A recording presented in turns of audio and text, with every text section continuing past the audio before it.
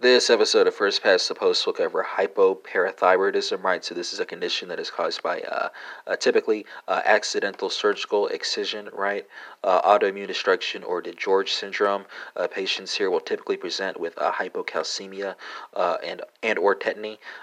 Two different signs to watch out for here. So patients may present with a Chvostek sign. So there's a taping of the facial nerve, which leads to contraction of the facial muscles. The other sign is Trousseau sign here. With Trousseau sign, there is occlusion of the brachial artery when a blood pressure cuff is applied, which can lead to carpal spasm. And that concludes this episode on hypoparathyroidism.